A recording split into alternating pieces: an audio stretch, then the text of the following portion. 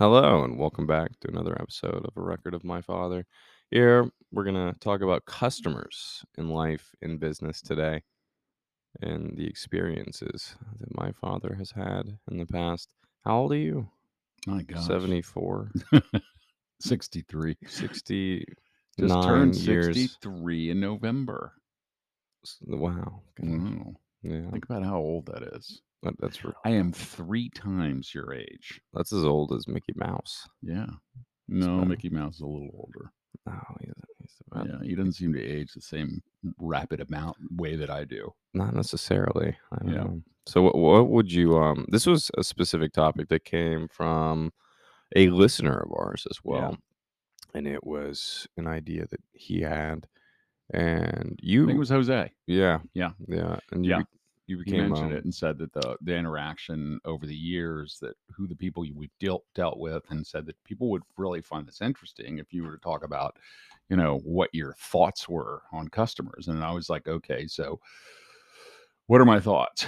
Who are they? I mean, in business, in a basic way, they're just the people that you build relationships through offering a service or a product. You know, it allows them to create efficiency at their work, or an added efficiency at their work. How do you do that? How do you meet them?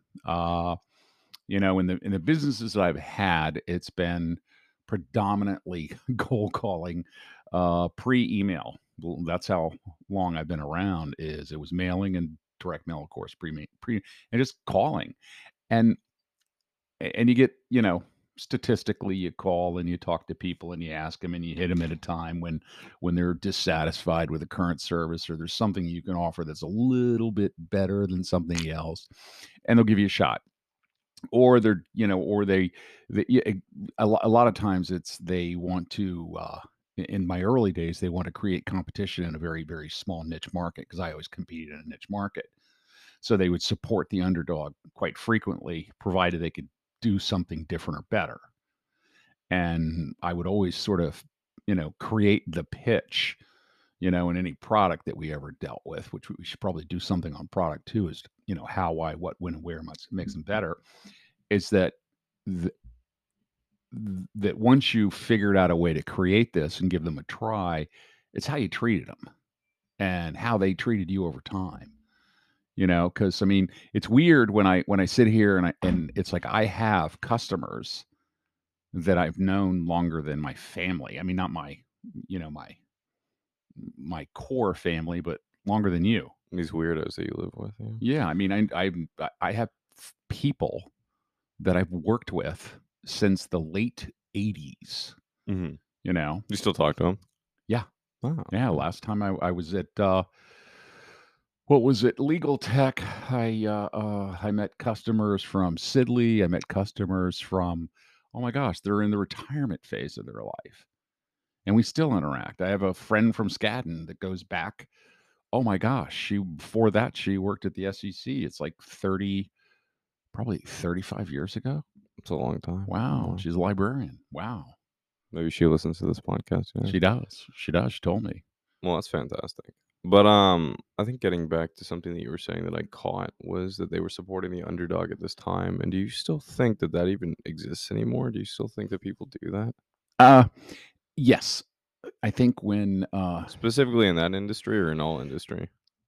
to a point, you know, they'll support the underdog provided they see traction where they're going to grow and offer something better. And also, it will not be at the detriment of them, because if you go back to, the olden days, it's like, nobody ever got fired for buying Xerox.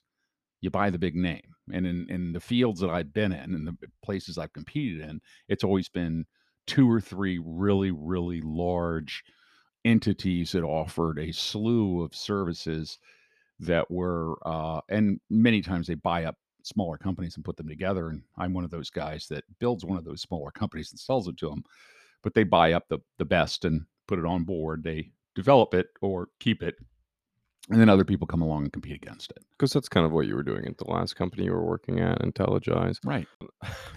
But going back, I mean, you started that company, right? And then you sold it to a much larger company, like you just said. Well, I was not the actual starter. I came on probably, I think, about 18 months in. Mhm. I was contacted when they first started on whether or not they wanted to do something, but I was still under a non-compete, so I didn't move forward. Ah, okay. But that's more businessy than customers. Mhm. When we think about, like, in business and life, I think about all the lines being blurred because, I treated how you treat people over time. They will give you the benefit of the doubt in the short term or the long term on, when you come through for them. Mhm. We used to do things. We would have customers call us up and they'd ask us for uh, uh, things to be done to the product. They'd ask us for if they had a rep that they didn't personally like, if they had customer support people they didn't like, if they had any one of our managers that they wanted to you know throw a fit about, we would accommodate. We would always accommodate. And and the one thing I would always do is listen. And I would do this to, whether it be a customer, employee, or anything, is just like, I'll hear you out. I may not, and I wouldn't like step into the company and make a subordinate who's under three other people or two other people in a 100-person company. I wouldn't go to them directly and say something. I would say, okay, so what can we do to make this better or different? Mhm. To accommodate the customer. And one of the things I do is I used to listen to the customer. Listening was a really, really big deal. And not only listening is being accountable. I used to do this thing every year. We would do, like, what do you call them? We would do luncheons. I would do 15 to 20 of these a year, all over the country and in the UK and in Canada and, I mean, everywhere. And I would do them in a stretch of about 10 or 12 weeks. And in the beginning, I would go in there and give a rah-rah session the first time I did it, and then I'd take questions from the audience, which turned out to be not a good idea because people they'd have a very narrow response to question. They'd be, "What can you do for me, and how can you do it for me?" And, in front of a big Personalized audience. experience, I think, is what you're getting at too. Yeah, And I well, feel like when you were doing these initial cold calls, that it was more of a personalized experience than what you see on, say, a database today right. or something Yeah. like that. Yeah. Well, yeah, and it's hard. It's really hard because you're on the other side of that phone is someone who gets tons of calls, gets harassed quite frequently. There's always a new product. There's always a new niche. And if they don't have any money, or they don't have control over the final say, it's an arduous process to bring in new products over and over and over to show to, their 400 people that work that are affiliated with them when they're controlling, product. It's product released to the individuals to work for work efficiency. So you have to have a little bit of thought about, giving a shit about them, And their you know. kids and their whatnot. Yeah. I mean, I think it goes back to, partners, right? And it's like these Well, 2 yeah, but a lot of sections. people say that I don't know. they say the partnership thing, and I'm trying to think that, I mean, we had a number of them that were really interesting. I remember one partner, I guess you would call it. It was really they had, it was in the first company when we developed an online service early on. A lot of people said, "No one cares about full text search of SEC records and rules." Well, they were dead wrong. And, and the customers that we talked to thought it was neat and interesting. Because that's what they do. I mean, Right, yeah, right. exactly. And in the financial marketplace, they were still buying Xerox, which was on CD-ROM, and they were frightened to buy from us because they're like, "Well, but that's Xerox." At the time was this big company called Disclosure. They were the big company and they had CD-ROM product, and we had an online product that you could look at a document that was filed seconds ago and see it immediately. You couldn't do that with them. Mhm. And they're like, "Well, but they're Xerox," and they went with them a number of times. We learned a lot of things from that, from customers, and how to sell to customers, and how to have a person who is there that does exactly that. Yeah. That was ways to build more people interacting with the customer to keep track and to, find out what would make them happier.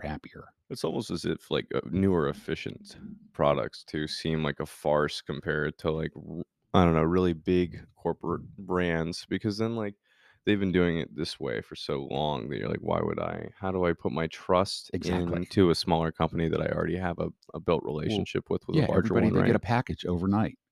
They get it sent to them of all the information that they needed the previous day. That's the way we've done it for 15 years. Now you're telling me that you want to immediately give it to me. I don't know how to deal with that. And then not only that, you don't want to give it to me. You want to give it to everybody that does all these requests to me. You want to give that information directly to them.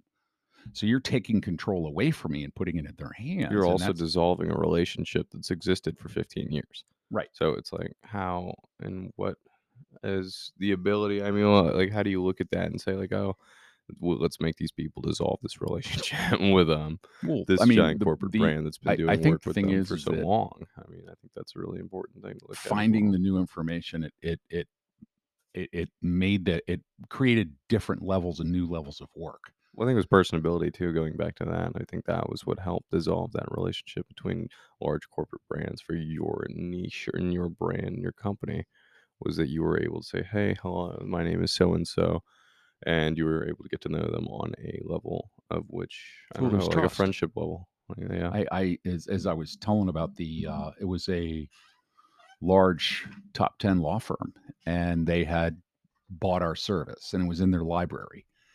And they had to use they had a line of people because they had one machine hooked up. They had it because they needed a printer then, because everything was printed. No one was We weren't emailing documents to anybody at that point because email was just in its infancy.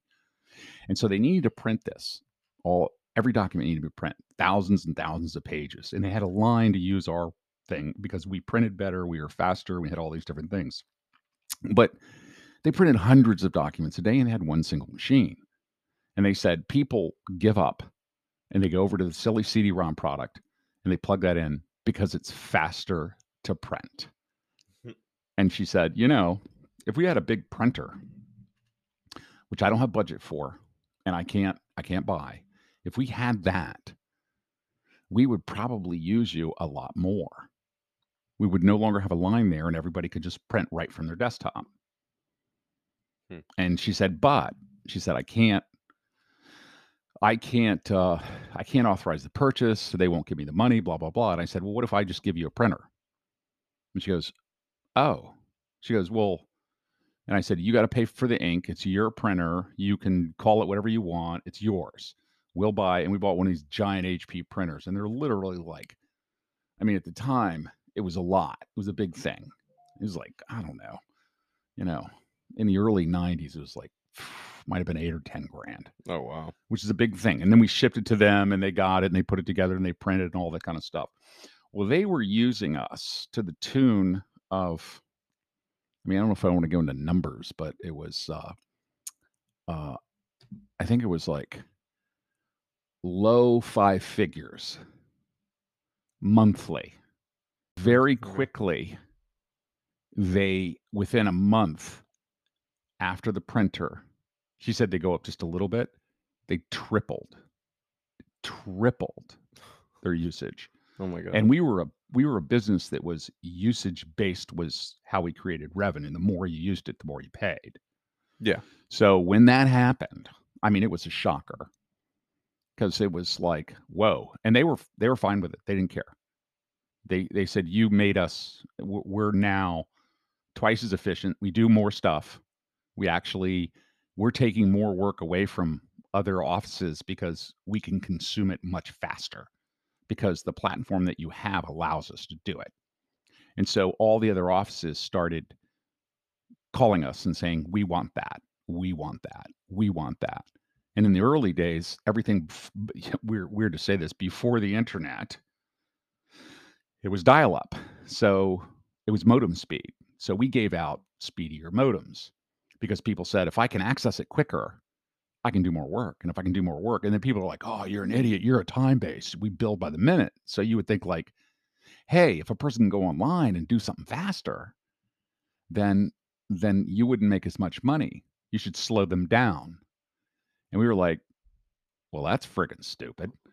Yeah. If I make it so you can do if you know that you need a document and you can get it instantaneously from me, or it'll take 2 minutes from Billy Bob, you're gonna come to me every time. Yeah, exactly. That's why people use And then certain people explorers or whatever. siphon, and then we just suck the life out of a lot of competitors that were there, and, their best people came to work for us, and we grew real fast, and it really worked well, and what it came down to is it was a handshake. It was a handshake in the early '90s with a librarian that said, and she coulda got fired the next day and they coulda said, "This is you're wrong," and taken away the printer or whatever the case may be, and, all these things happen through trust with the customer, and I've had, like, cases like that point after point. I've also had the other side where people were just total shits. But Yeah. but that's usually the minority of the number of people that you deal with that are customers. Try to rip you off or something Yeah. like that, Well, yeah. yeah, that I remember one we used to have the service that when you cut on the service, that after 10 minutes, it logged off if you walked away. Because people were like, "Well, you're just padding the bill," and it's like, "Well, because you didn't log off after you logged on, so we made an automatic cutoff." Mhm. Well, we had a Boston law firm call us and say that that was unacceptable and that their people were smarter and they would cut it off and blah blah blah blah blah blah blah. So we added a feature for them Hmm. that we cut on, and that every one of their access points stayed on all the time until a weekend went away and a partner signed on Friday and didn't get back in until Tuesday and had the bill. And we charge at that point, I mean, a dollar a minute, and what is It's a lot of minutes. 4 days of minutes came up, and the librarian was laughing because this is the partner that said that they could take care of it. And The she ones even that were said, smarter. you should bill us." And I'm going like, yeah, we could." And it really, it justifiably so. And there were other services that did exactly that. They would bill you if you made a mistake, and they wouldn't waver and say, "You agreed to do it." But we wouldn't. We would be reasonable, which I think was reason, because we were a smaller company and we didn't have shareholders other than the three parties involved that owned the company that could deal with it, and that's how we dealt with customers. Because it's sort of like, and we just made sure that in that case, the librarian were like, "Well, you better get something for this." Not from us, but from that partner. And we did this over and over and over. But Th and that wasn't really a bad case, but I've had customers call in and be mean to the staff. I mean, that's the worst thing you can do is, the people I work with and my coworkers, whatever researcher, whatever starting out, most of the customers that we had are people that had multiple master's degrees. These people are some of the librarian community is it, it, I mean, the education level and the schools they go to and the quality and the vast amount of knowledge that they know is just like, it's huge and much more than me. I trip over most of the stuff. But the cool thing is that, like, when they turn around and they do the work for the people at the office, whether the law firm, those are their customers, right? So they would turn around and they would treat us the same way. So when they're dealing with someone that's new on my staff, he may not know or she may not know everything, but they would help them. And I like that. They would walk them through and say, "Okay, I want you to do this. And then when you get this document for me, and I want it to be this document, and the only way to get that document is you have to check this, this, this, and this." You're only as strong as your coworkers, and I think Right. another thing that you're getting at too is that, you always provided the best product and not the third rate product that other companies may Well, I didn't wanna provide compete with now, Wal and I they couldn't don't compete with track specifically, I don't know, a lesser business strategy than one that worked the best. The we one get w was, yeah, putting your best work the forward. customers, they I mean, there are customers that want the Rolls-Royce product and service, but they wanna pay the Walmart price, and that's not feasible. It's I just not I real, I yeah. I came into a number of ones that wanted full service, or they had certain ideas about things that I always get a 50% discount, and I'm like, "That's because you're paying 200% of the market price. So, I'll raise my price 3 times, and then I'll give you half off if that makes you feel better." My product was priced appropriately in a legal market where almost every single platform offered a huge, I mean, 50, 60, 80% discount. So what that did is that gave the librarian could then turn around to the business community, their partners, and they're all say, look how much we saved you. You know, this is $100 list thing or $100,000 list, and you only had to pay 50. Whereas we were, you know, we didn't offer discounts. And they're like, "What? You don't discount? That's wrong." But our product, I mean, if we wanted to play that game, we would have like we had an access fee and a per dollar fee, a per minute fee, and people were always like, you gotta offer discounts. It's because that's the way the business model was. And we didn't in the early days. We did later, but only nominally, you know, Mhm. until we were acquired, and then it went down the whole discount route where they re- they I think we were $2 a minute when we got bought. And in 4 years we were $18 a minute. Oh my gosh. Yeah, but they offered a 30 or 40% discount, so I didn't, and I was just sort of like, "Well, you're paying $9 a minute, and you were paying 2, and you're telling me it's better? Well, I get a 50% discount." And you were like, "Okay." I just There's the belief too, if you pay more for something that it is giving you a better service. I think that I is I've time and time found that again. to be mostly true. Yeah, no, definitely. Not always the top line, and you everyone can point to instances where it's turned out. What it is did that amount more money that you paid give you an incrementally better thing, Or tool, the service, security of it all. product, Like, are whatever? you safer paying more money for something than less money for something? Yeah. I mean, I have gotten deals, Mhm.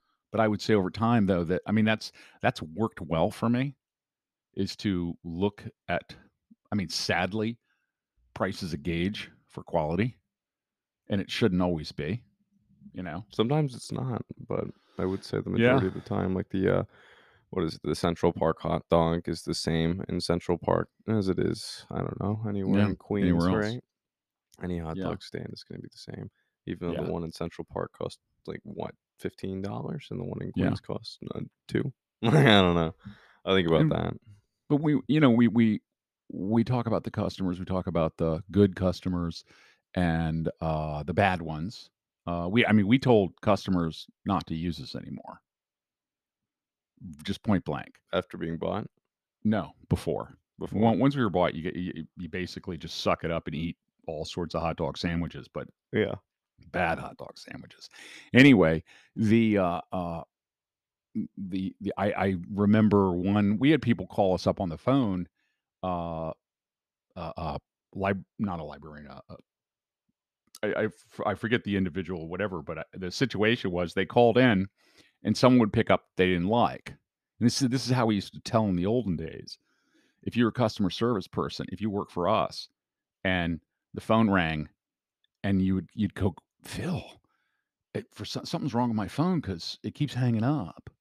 And basically, what it was is because the librarians in the community learned that you're an idiot, and they didn't want to use you. Yeah. So we would immediately put the person in training or figure something out that way. But Cha there were others that were just assholes that would call in, and I remember they'd call in and say, when someone answered the phone, they're like, "Is anyone there?" gosh. And then, "Oh, no, no. I mean, I had one say, 'Oh, I don't I wasn't looking for a woman.'" Mm, That was bad. that's really bad. Yeah. Well, we had to, the person told me she did the work and she was like, "Wow." I was like, "Well, we're going to fire that person."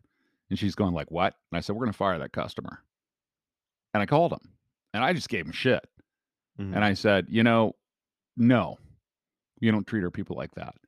We don't want your business if you're going to treat." I didn't call her that guy's manager. I didn't call his manager's manager.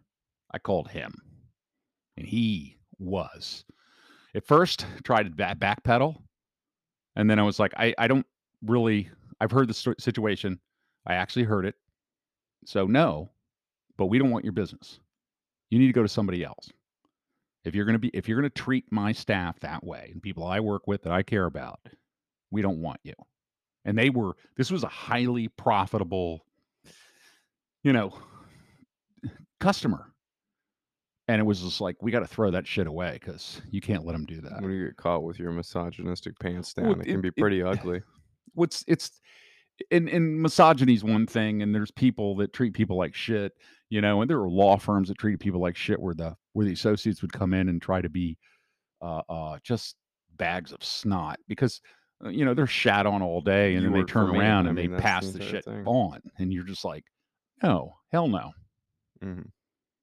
you know. You work for me. I mean, I think Well, we used to have that's what it is. the people that were meaner paid more because research is sort of arbitrary in time and billing. And so they would always have the screw you fee and all that kind of stuff. So that was the bad side of the customer side. But the most part, we would have the people that were our best and most wonderful, which is like 99% of the customers. And you would do everything that you possibly could to take care of them. And also we became friends. It's because what are you without them? You're And I mean, nothing. it's not like we didn't do like, I mean, I didn't go to church with them or anything like that. But I mean, I had many stories where people shared with me family members' deaths, their children dying. That I mean, that's the most horrible. When you hear that on the other end of the phone and the person's finally got back to work after 3 days because that's all they could afford to take off, and you get them on the phone and they're talking, and then you start getting, "You don't sound good." "Well, I'm having a hard time." "What do you mean? What's going on?" And see, I'm like a direct. That's it's one of my good qualities. It's one of my bad qualities. I will come out and ask the hard question, and and it's all I said. It's about my family, and you're like, oh man, I've had conversations with people where they're crying on the other end of the phone, just breaking down. But they're in there, and I say, "Where are you? You're in there. Maybe you should think about some more days off." "I can't do it." It's like, oh god, the different things like that. No, definitely. But you Yeah, link you link with people, and these are people that, and you tell somebody who's different on the end of the phone. You hear yeah. the audio, and you're like, "Ah, I know." Well, I would meet them all a couple times a year at different events. We'd go out drinking, partying, eating dinner and lunch and all that. Because once you break bread with people and know them and learn about their families and stuff, you get away from the businessy stuff. Also, I was kind of like I was a party crasher. The big three, they would always have big parties at all these events, and I would always go and I would crash them. And I would crash them at the invitation of the librarians because they were my friends. And they would invite me just to piss off the big company guys. So they would sneak me in the back door and they'd walk around arm in arm with me so they couldn't throw me out. It was a comical kind of a thing because I was the underdog. We were the underdog and I was a representative of the underdog.